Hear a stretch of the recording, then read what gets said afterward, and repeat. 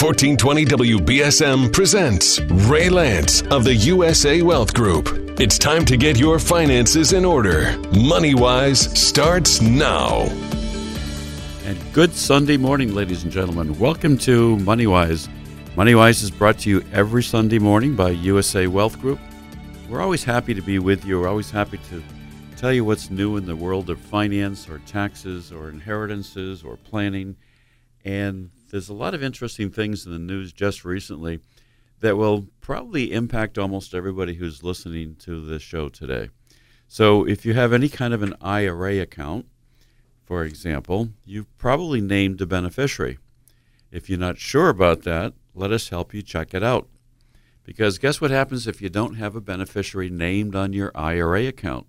Well, the first thing that happens is your family will get to go through probate when you die if you don't have someone listed as a beneficiary, because nobody knows who your legal heirs are. And a simple thing you can do all the time is make sure you have proper beneficiaries named. But it doesn't stop with just naming a primary beneficiary. You should always have backup beneficiaries named on your IRA accounts, your 401ks, your 403bs. We're going to talk about some of that today because there's a fairly recent change in the tax law which impacts really everybody with any kind of a retirement account. Now, I just left a meeting a little while ago, and actually in the past couple of days it was, and it was with somebody who is now self-employed but has 3 older separate 401k accounts from companies where she used to work. And in addition to not knowing what her rates of return were that she was making, on one she was making 0.41%, which is 0.4% interest. On another one, which is a fairly good size account, she had a rate of return of negative 1.18% year-to-date return. And how does that happen? I mean, nobody should be earning negative rates of return today with what the investment accounts have been doing. But the good news is that she's given us all this information. We're going to help her create a very detailed spreadsheet to lay it all out, her accounts, her husband's accounts. And the bottom line is they're busy making money, saving money, and don't pay any attention to how it's invested. But today we're going to talk about how complicated something as simple as an IRA account can be. And we're going to hopefully teach you some things today about IRAs that maybe you haven't known before. And most importantly, we're going to talk to you about how inheriting an IRA, if you're a younger beneficiary, a child, for example, how those rules have just gotten much more complicated just this past week. So the first thing I'd like to do this morning is to say hello to one of my favorite sidekicks and companions on the radio, Poncho. Good morning to Attorney Hello. Mike Coleman. Hey, good morning. Good to be here. Thank you. Mike, it's always good to have you here. One of the things that Mike and I did last week with some other people in the office is we sat in on an hour-and-a-half webinar on the new rules of IRAs, and in the next couple of days we'll be listening to more webinars on the IRAs because don't ever think that an IRA is a simple thing. You put the money in, you decide where you want to invest it, and then you make sure you name your beneficiaries. It's a lot more complicated than that. It is, and I don't give actual advice on how to structure an IRA, but what I do is I always make sure people have named beneficiaries because, like you said, if you don't have a beneficiary named on that IRA, you're looking at a probate, and that's what we want to avoid. Yep. Let's talk about that for just a minute, Mike. And Mike, by the way, is a principal at Lance Law, Inc. You can reach him at 508-998-8800. You can reach me at 508-998-8858. We work on opposite ends of the building. We have separate businesses that we're involved in. But we share a lot of the same concerns to make sure people are protecting themselves and taking care of themselves. So today we're going to be focused primarily on retirement accounts and primarily on IRAs. This past week, finally, the United States Senate passed something called the Secure Act. And Congress always has these wonderful, funny names for bills that they pass, especially when it comes to taxes. So I'm going to keep you guessing, but in a couple minutes I'm going to give you the name for the Secure Act. I was wondering. All right. Or you can provide it if you want. I don't know it. Okay. We'll keep everybody guessing for just a couple minutes. But the Secure Act was actually passed by the House of Representatives in Congress, I'm guessing maybe 5 or 6 months ago. It's been held up in the Senate.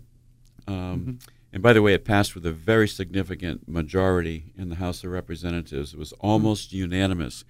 One of the very few things that the Congress could agree upon on a bipartisan basis. And the reason it took a long time to pass through the Senate is because Senator Mitch McConnell held the bill up. And the reason is that he was hoping to attach to the tax bill some language that would provide funding for a border wall along the Mexican border.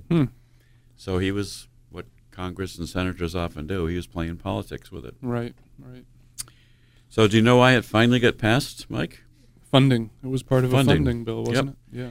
So what happened is that as of last Friday, the 20th, I think, was the date, Congress had to pass a funding bill or the United States government was going to run out of money. And so periodically they have to go in and print more money and move money around and pass a new budget funding bill. That would be nice if we could do the same thing. I would like to do that. Did you ever think about doing that? Yeah. But anyways, in order to pass the funding bill, or because the funding bill was coming up and had to get passed or the government would have a shutdown and people would be laid off, literally days before Christmas, nobody in Congress wants that on their record. So the tax bill, the Secure Act, was tacked on to the budget bill.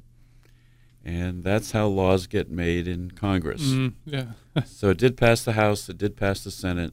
It was signed into law. It is now part of our IRA planning that we need to do. It's going to change a lot of things. We're going to talk about some of that today. And basically, if you have any kind of a retirement account, you ought to plan to get it reviewed. Yeah. If you have an IRA account, you ought to get it reviewed. And that's mostly what I do in my practice, in my business, is help people making good, solid retirement decisions. So the first thing I want to tell you about is that it's not really going to impact how much you can contribute to an IRA account. It's really more going to impact how you have to take money out and how fast and how quickly you must take money out of a retirement account or an IRA account. So let me just start by going back to the story I started to tell a little earlier. I had this lady in my office who has 3 401k accounts from places where she no longer has worked or doesn't work and hasn't been there for quite a while. She's now self-employed. But she still has money in 3 401ks, and I said, well, you ought to consolidate them. You ought to get them into an IRA account. Doesn't have to all be invested necessarily in the same place. And I made copies of all of her statements and all the other non-IRA accounts, and we gave her back all the originals. And we're going to create a spreadsheet to list out all the assets, what their rates of return are. Some of them are not very good at the moment. And then we're going to make recommendations. But I said, regardless of where we end up telling you or suggesting that you invest the money, you definitely want to get them out of the 401ks. Because the rules that we're going to talk about today will apply primarily to IRA accounts. And there's something different and unique about 401ks and 403bs. They're typically meant to be just for the person who's working at the company or the hospital or the nonprofit or wherever it happens to be. And they're not really designed to continue as a plan for children or for younger beneficiaries or next generation beneficiaries or even for surviving spouses.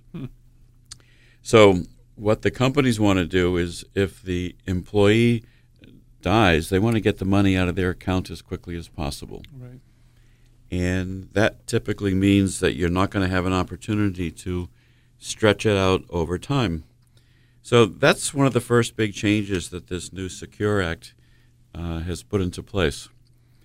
In the past, if you have a husband or wife, and let's say there's children involved, and let's say one spouse dies, let's say the wife dies first, she's got a retirement account. Normally she might name her spouse, her husband, as her beneficiary. Mm-hmm. So the surviving spouse in that situation can do what's called a spousal rollover. There's no tax consequences, but you got to be sure they're named as a beneficiary, obviously. Mm-hmm. And the surviving spouse gets to move the IRA over into their name, and now it becomes their IRA. Mm-hmm. The more complicating thing is if you have children or others that you want to name as a secondary beneficiary. Under old law, which is no longer, well, it's law for just a couple more days, but under the old law, you could have a surviving beneficiary, a non-spouse beneficiary, stretch the money out over their life expectancy. And the reason that's important, very simply, is because instead of taking the money out as one lump sum and having to pay a whole lot of taxes at one time, you could stretch the money out over that beneficiary's life expectancy. And therefore, it's not going to be taxed all at the same time. Okay. It's called an inherited IRA. So the first big change in the new Secure Act bill is that you can no longer have this sort of secondary tier of beneficiaries stretch the money out over their own life expectancy. Now it has to come out within a 10-year period. So going back to the rollover issue on there, if a spouse rolls over an IRA into their own IRA, right, they still have to take distributions, even though it was a former spouse's. Yes, they will be taking distributions, and it's the inherited IRA where you have to take distributions immediately. Okay. And based upon that person's life expectancy. So these rules have been complicated enough, but they're going to get more complicated with the passage of the new bill. And I want to mention that Mike and I are going to continue to work on learning as much as we can about the new legislation. We want to be your guide to taking distributions and making sure your accounts are set up correctly. So here's rule number one.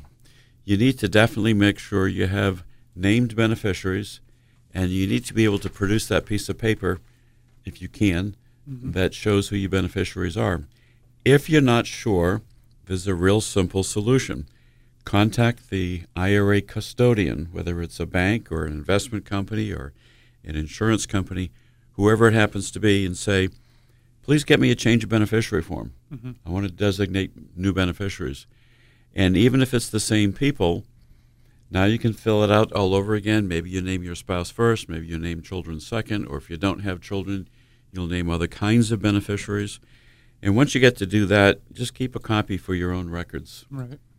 I recently met with someone who wanted to update their IRA beneficiaries, and we helped them do that. And they had just turned 70 recently, and they didn't realize that they had to take distributions from the IRA, but that starts at 70 and a half, correct? It does, and under the new law, you won't have to take distributions out until you're at least 72. Oh, okay. So you can delay the time period for starting distributions. You know, part of this bill is designed to reflect that people are living longer and people are working longer. Okay. Because most people have not put aside enough money for retirement, and therefore Congress has recognized that it isn't realistic for, if you've got a 70 or 71-year-old person still working, number one, they may want to continue to contribute to an IRA account, and they can under the new bill. Yep. And number two, maybe they don't want to take out money until they're 72. Right.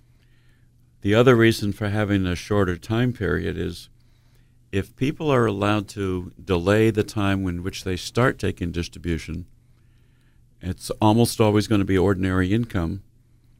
That means the government doesn't get to tax the money and get tax revenue coming in. So there's a tax cost to the government for allowing people to wait a little longer before they have to take minimum distributions.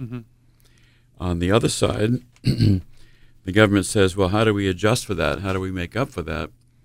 Well, if you take the money out over 10 years as a second-tier beneficiary, let's say, it means the government's going to be able to tax the money much more quickly. Mm-hmm. So what do you think the net result's going to be, Mike? More taxable. More taxable income. Yeah. So the government's going to come out on the winning side of this because they're going to be able to have access to taxing this money more quickly. Right. So go ahead. A question popped into my mind, and I see it's actually right here. If you turn 70 and a half in 2019, can you take advantage of the increase to 72 for distributions? And So tell us the answer. No. I was going to say the answer is a big no. Right. Only account owners who turn 70 and a half after December 31st, 2019 can start mandatory distributions at 72. Right. So, So the magic time period is January 1, 2020. mm-hmm. That's the date that the new law becomes effective. If you turn 70 and a half after that date, then you can take advantage of some of these provisions in the new tax bill. This is a really dry, dull subject, isn't it, Michael? Well, a little bit. Taxes. So I have to give you a quotation from Fred Rogers. There's a new movie out now. Yeah, with Tom Hanks. I Yeah, think. Tom Hanks. Yeah. I've seen it. It's actually an excellent movie. So- And Fred Rogers said, play is often talked about as if it were a relief from serious learning. But for children, play is serious learning. Play is really the work of childhood. Interesting. He actually wrote quite a lot of interesting things. Here's one that he said that I don't think he meant for politicians, but I kind of like this. Deep and simple are far, far more important than shallow and complicated and fancy. I guess a lot of people could benefit from that kind of learning, couldn't they? That's right. But I liked Fred Rogers. I can't say that I ever watched many of his shows. I watched a few of them when my kids were younger. Yeah, I used to watch them. Well, you're much younger than me. Right. Well, it didn't do you any harm, did it, Mike? Nope. Well, let's come back to our new tax bill, because the new tax bill basically means that your next generation of beneficiaries are going to have to pick up income more quickly than they might have had to do in the past under the old law, the current law. And if that younger beneficiary is still working, suddenly they're going to have to pick up income, which may put them into a higher tax bracket. Yeah. So there's a lot of planning kinds of things that we could do. On the one hand, it's nice to say, yep, I'm going to be able to take out this IRA money over 10 years. If something happens to my parent, that's good. I can use the money. But not if you have to pay a lot more taxes because you're still working. Mm-hmm. So there are a lot of planning things that we're going to be looking at and we're going to be talking about. And right after the first of the year, I'll be attending a very important tax conference for an entire week and learning even more that I can convey to people on the radio. And in the meantime, there's some simple things and there's some not so simple things you can do. But what I want to convey is the most important message today is that although the law sounds fairly simple and there's a half a dozen or so key provisions, it's going to impact many, many areas of your life. So let me ask you, for example, Mike, you do trusts and wills and estate planning for people. Right. And do you periodically review those, or do you set up times for people to come in sometimes to review? Absolutely. We say every 3 to 5 years our clients should come in to look at their trusts and other documents, and that's a time where we can look over accounts to make sure they're all properly titled. We always look at IRAs and life insurance to make sure they have beneficiaries named on those. So that's an opportunity to really go over their entire plan, make sure everything is the way it should be. So I want to give you another reason now why it might be necessary that you're probably going to want to see a lot of your clients in the coming year, because just something as simple as changing the Secure Act and changing the IRA laws means that it's now going to be necessary to take a look at what people have done for their estate plans as well. It's going to impact a lot of different things in their trust, for example, if they've done a trust.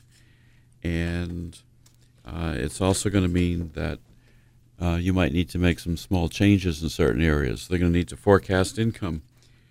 What we do mostly at Arbor and USA Wealth Group is we help people with income plans and things of that nature.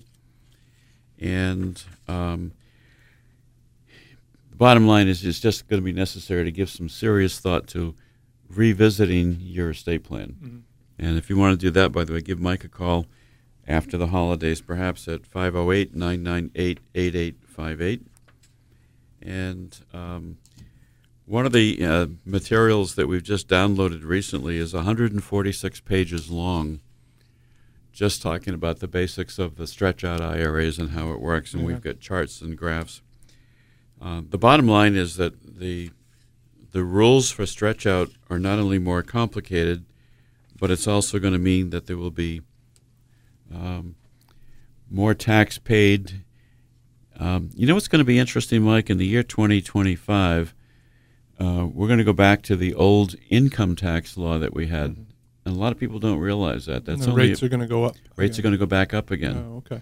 And that's going to have an even bigger impact on how we treat inherited IRAs. Mm. So I want to tell you something from Fred Rogers. Fred Rogers, I thought, was a kindly way to soften the impact of some of the tax law. Yeah. Fred Rogers once said, "All of us have special ones who have loved us into being." Nice. Basically parents. Yeah. So I thought that was an interesting quotation. But this one is another one from Fred Rogers that I kind of liked. I think this one is for, I probably should stop picking on politicians. So this is not about politicians, ladies and gentlemen, but this is just another quotation from Fred Rogers. "I do think that young children can spot a phony a mile away." Yeah, I think that's true. And I think it's true also. Yeah. I just read an interesting point about this new law. After it becomes effective, parents can withdraw up to $5,000 from a retirement account without any penalty. Right. So now I guess the way it is, if you're younger than 59 and a half, there's a 10% penalty that you pay if you withdraw from an IRA. Right. But that's going to be waived. So that means if you have a child or adopt a child, you can take $5,000 from that account with no penalty. Yep. Which is nice. There are probably 5 or 6 major key provisions of the new act, but a lot of little interesting wrinkles and things of that nature. Yeah. What we're going to do is sometime after the first of the year, we're going to do a very comprehensive program, and we'll have a lot more pass-out information available to give people if they want to have it as well. And I have to give you one more quotation just before we take a break in a few minutes from Fred Rogers. "Children aren't responsible for wars." No. So think about that one. He had a lot of very interesting things to say. I figured I'd get him out of the way for quotations soon because Rodney Dangerfield comes soon. Oh, boy. So we're going to be talking about him. I'm going to throw out a few tax terms, and we're not going to go into detail on this because we can't. It's far more complicated than what I want to talk about today. I want to talk about something very quickly called IRD, income in respect of a decedent. We're not going to talk about that today. It's basically income that comes from a deceased person. Generally, if a spouse survives, they're entitled to have the money tax-free rolled over into their own account. Mm-hmm. What a lot of people don't realize is when that happens, the spouse, if she didn't like the named beneficiaries on the husband's IRA, for example, she's now free to name her own beneficiaries. Yeah, that could be a problem, like in a second marriage type situation. And I think a lot of people don't realize that. They think, well, I've named my wife as my beneficiary on my very large IRA account. She's going to get the money, and then it's going to go to my kids after her. Mm-hmm. And the husband dies, and then the wife gets remarried and leaves it all to her new husband. Yeah. So there's things that you can do to prevent that from happening, if that's ever a concern in your family. Yeah. But the old concepts of stretch IRAs are out the window, and the new rules are in some ways simpler to understand, but in other ways a lot more complicated. We're going to take a very short break, and we're going to come back and cover some of these again and tell you how you can get material if you'd like to by just calling the office at 508-998-8858. And we've got a lot of great handout materials already we'd be happy to give to you. So stay tuned, and we will be back in just a brief minute. Welcome back to MoneyWise, ladies and gentlemen. Are you feeling secure today? Are you feeling secure this morning now that you know that the government has passed the Secure Act? So, Mike, we've been telling people we're going to explain, what does Secure Act mean? So SECURE is an acronym, and Okay. it stands for Setting Every Community Up for Retirement Enhancement. Setting every community up for retirement enhancement. Yeah, I don't know what that means. But it's not. It means you got to pay the money out faster. Yeah, But it's a fancy sounding name, isn't it? yep. So does this make you feel more secure, Mike, when you know that we now have a Secure Act that has passed? Much. Well, anyway, this is now law. It goes into effect on January 1st, 2020. Americans right now do not save enough money for retirement. Americans who are between the ages of 35 and 64 have an estimated retirement savings shortfall of $3.8 trillion. That's a heck of a lot of money. So 41% of all households are expected to run short of money in later life, according to a study that's been done. 41%. So if you don't think you've done enough for retirement planning, retirement savings, there are some last-minute things you can still do. And we certainly encourage you to make an appointment and come in and talk with me or Peter Lance. Give us a call at 508-998-8858. And we'll be happy to review what you have put aside for retirement. If you haven't started Social Security, we'll talk to you about the best time to start that. But in any event, the nature of 401k plans in general is to try to recreate old-fashioned pension plans. Very few people have pensions anymore. So 401k plans were designed to sort of take that place, and they haven't been around that long. But retirement changes in general are just a lot more complicated than they ever used to be. So one of the interesting things that we've been doing in our office is we do a lot of work with annuity-type insurance products. And the rationale for that is because they're principal protected, so the principal is guaranteed. You're not subjected to market swings up and down. And you can set up annuities that will provide guaranteed income for the rest of your life, which sort of takes the place of a pension when you think about it. Okay. And there's a lot of things of that nature you can do. But one of the interesting things is that for the first time ever, this new legislation called the Secure Act is going to allow and encourage 401k plans to use insurance company annuities as an investment vehicle. Interesting. If you think about it, most 401k plans in the past have been invested in mutual funds, stocks, bonds, and mutual funds, and they have market risk. Yep. And annuities typically don't have market risk.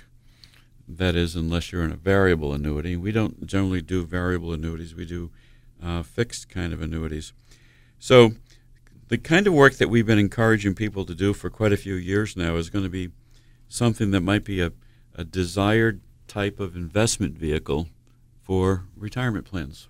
So if someone has a current 401k right now, could they put money in that 401k into an annuity, do you think? Or Yes and no. okay. Legally, yes, no, in the sense that what most companies do that offer a 401k plan is they also link up with an investment company. Yeah. And it could be, Morgan Stanley, or it could be Fidelity, or whoever it happens to be with. And unless that investment company offers those kinds of products, then they won't necessarily have a choice to do that.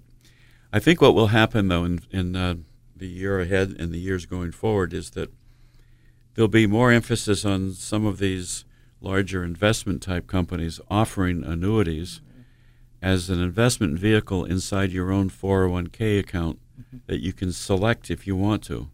So you might be able to say, Well, yep, I only want 30% of my money in stocks, and I want 20% of my money in mutual funds, and I want 10% of my money in bonds, but I'd like the rest of my funds to be in some kind of an annuity, which is going to be principal protected, so I can't lose it. Yeah. And things of that nature.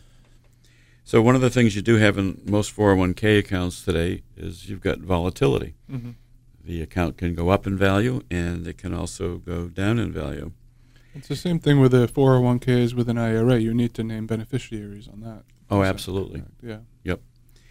And a lot of people think, well, I've been working at this company for 20 years, and I've got a 401k, and it's growing nicely. I wonder when the last time they changed or checked their beneficiaries. Right. So you need to do that, as we started to talk about today. But basically, in order to encourage workers to save more money, one of the things that this new Secure Act does is it does allow employers that automatically enroll their workers in 401k plans. They can automatically raise the employees' savings rates up to as much as 15%. Right now it caps out at 10%. So there are a number of specific little details of this nature that are going to encourage both employers and employees, number one, to save more money because people just aren't. There's a massive deficit. And as I said, if you have any concerns at all about are you going to be secure, I guess I'll say that word, are you concerned about being secure in your own retirement? Have you put aside enough money? Is it going to last? That's the number one thing I say all the time when I meet with people. And I don't care if they have $100,000 or $900,000. They're all afraid of running out of money. Right. So one of the things that we like to do is to help people set up a proper income plan. And we'll do an analysis and say, based upon where you are and what you could be doing, if I see people who are within a couple of years of retirement, I might say to them, why don't you increase the retirement rate even for the next 4 or 5 years? Can you afford to maximize? Can you cut back on something else? But people in general are just not really well educated about how to handle money. I wonder if this new law is going to cause people to put less money into IRAs if they know that they could potentially invest it somewhere else and then have trust set up for distributions to their kids over lifetimes. I don't think so, but I think that there's other alternative kinds of things that people can do. So I don't want to get too complicated on the show because it's really complicated. One of the things that we do in the office is something called a CRT, which stands for Charitable Remainder Trust. And with the CRT, it's something where if somebody wants to sell a piece of real estate, I know that Tenny is working on one right now where it's a property with no mortgage on it, very low cost, only $5,000, but it's selling for more than $900,000. And I helped do a tax calculation. These people would be looking at about $250,000 in capital gains tax. Wow. Alternatively, what they're doing instead is they're going to put it into a charitable remainder trust, a CRT. When they sell it, there will not be any income realized or recognized immediately. They'll get the money out over a 20-year period coming out of a charitable remainder trust. So what if you named as the beneficiary of your IRA your spouse first and a CRT second? No income tax to the CRT. No income tax. The money comes out as a lump sum, but it goes right into the CRT. This is a little complicated, so I don't want to talk about it a lot on the radio. But then you can have children named as beneficiaries of the CRT? Correct, and the money can be stretched out over a longer period of time. So that's one example. Using life insurance as a vehicle to help balance off some of this is going to be another way to do it. In the past, we have not gone into a lot of detail in talking about a Roth conversion. So what we're talking about primarily this morning is a traditional IRA account. But we do see a lot of people that have done Roth IRAs. And the most important reason, Mike, that people have done this is because they heard somebody say it was a good thing to do. And they don't really understand them.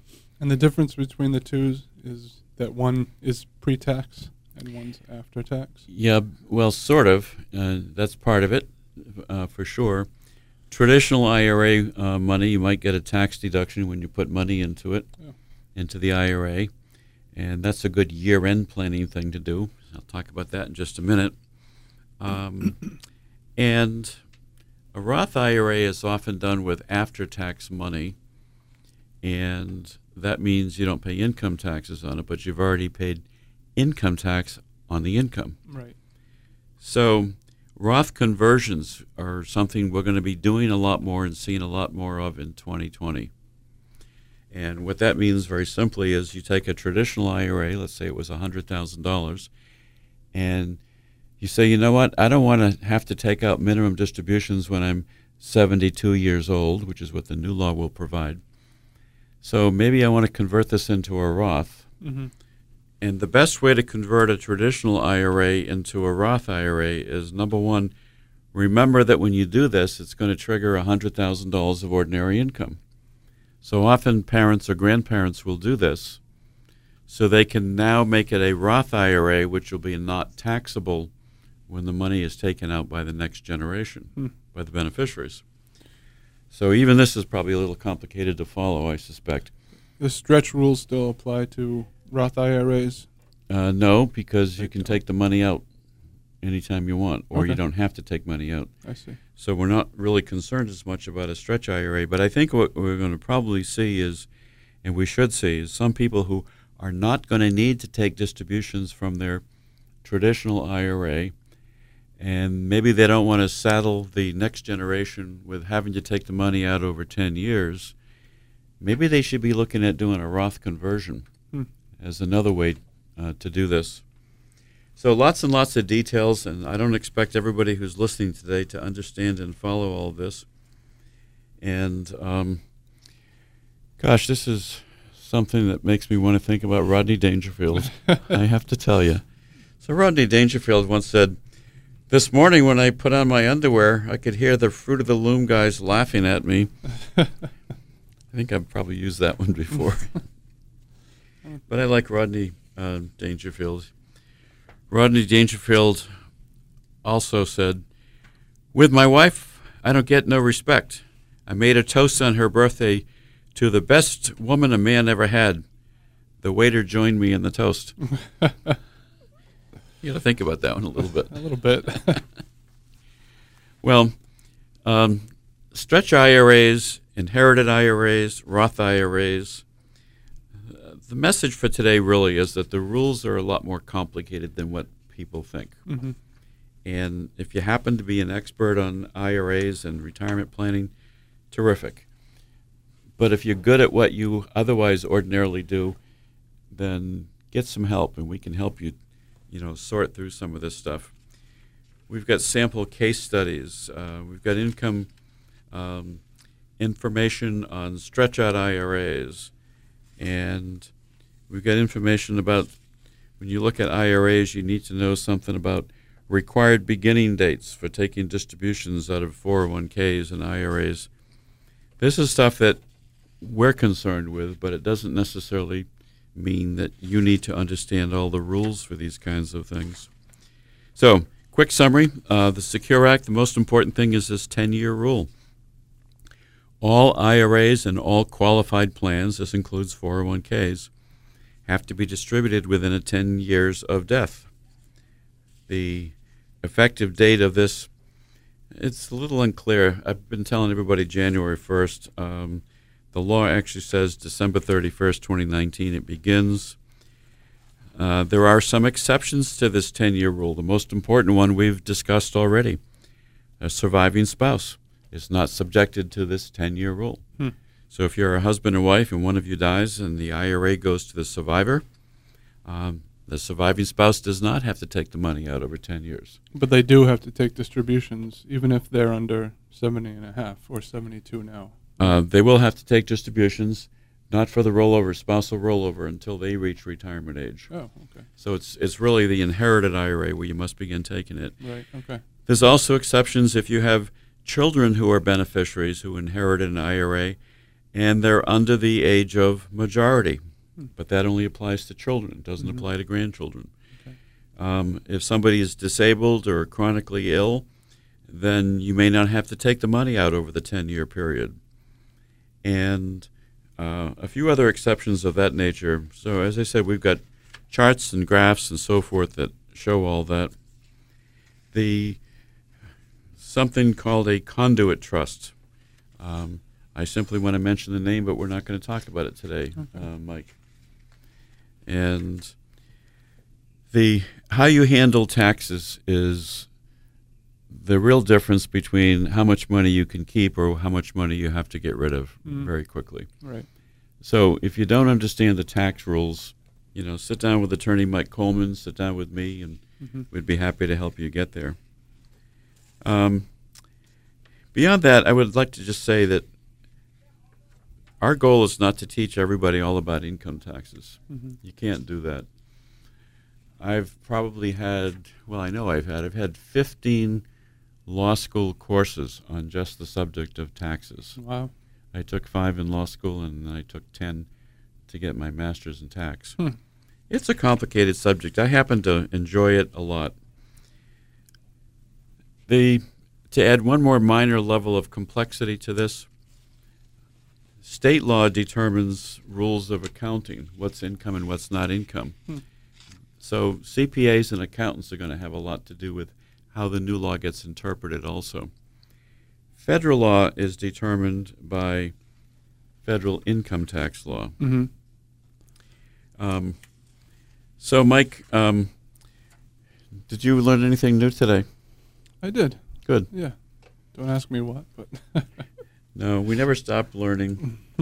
And I think everyone's going to have to. It's going to take a long time for people to learn about this, because I think the old rules are still going to apply in certain situations. Is that correct? Many of the old rules will still apply. For example, the spousal rollover. So a surviving spouse doesn't have to worry about this stretch-out rule. That's an exception to it. Right. And if someone died prior to when the new law takes effect, then any distributions from their estate will still be, the old rules, I believe. Rodney Dangerfield once said, "I get no respect the way my luck is running.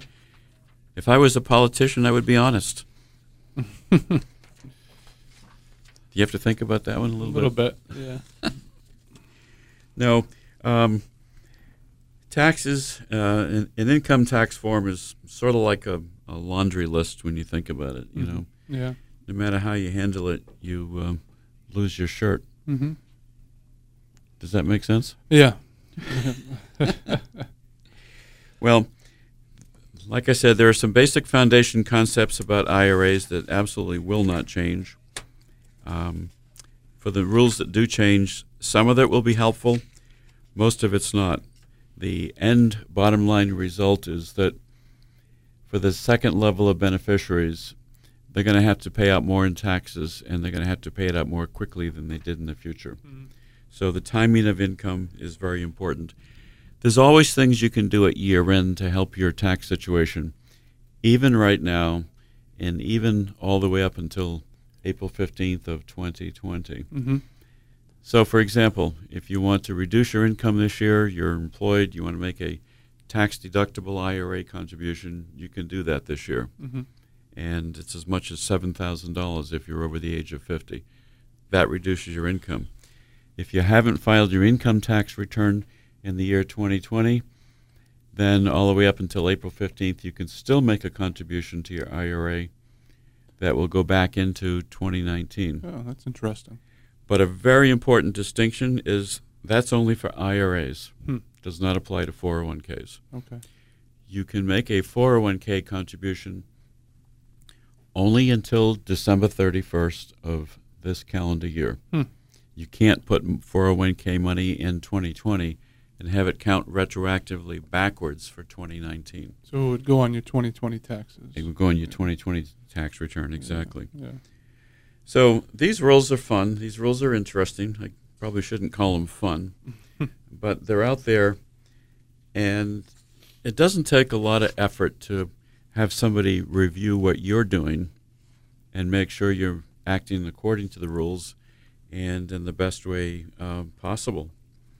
And we encourage everybody to do that. In the end, Mike, people who squawk about their income tax can be divided into two classes, men and women. Yeah. So I have to throw a couple of these little zingers out there. Especially on a topic like this. Well, even Einstein once said that the income tax law is the most complicated thing in the world. Yeah, and I'm sure it's gotten more complicated since he said that. It is. Yeah. Did you ever take a look at the tax code and see how thick it is? No. Yeah. Well, there might be a day in the future when we don't have income tax the way it is, but I don't see that happening. It just gets more complicated every year.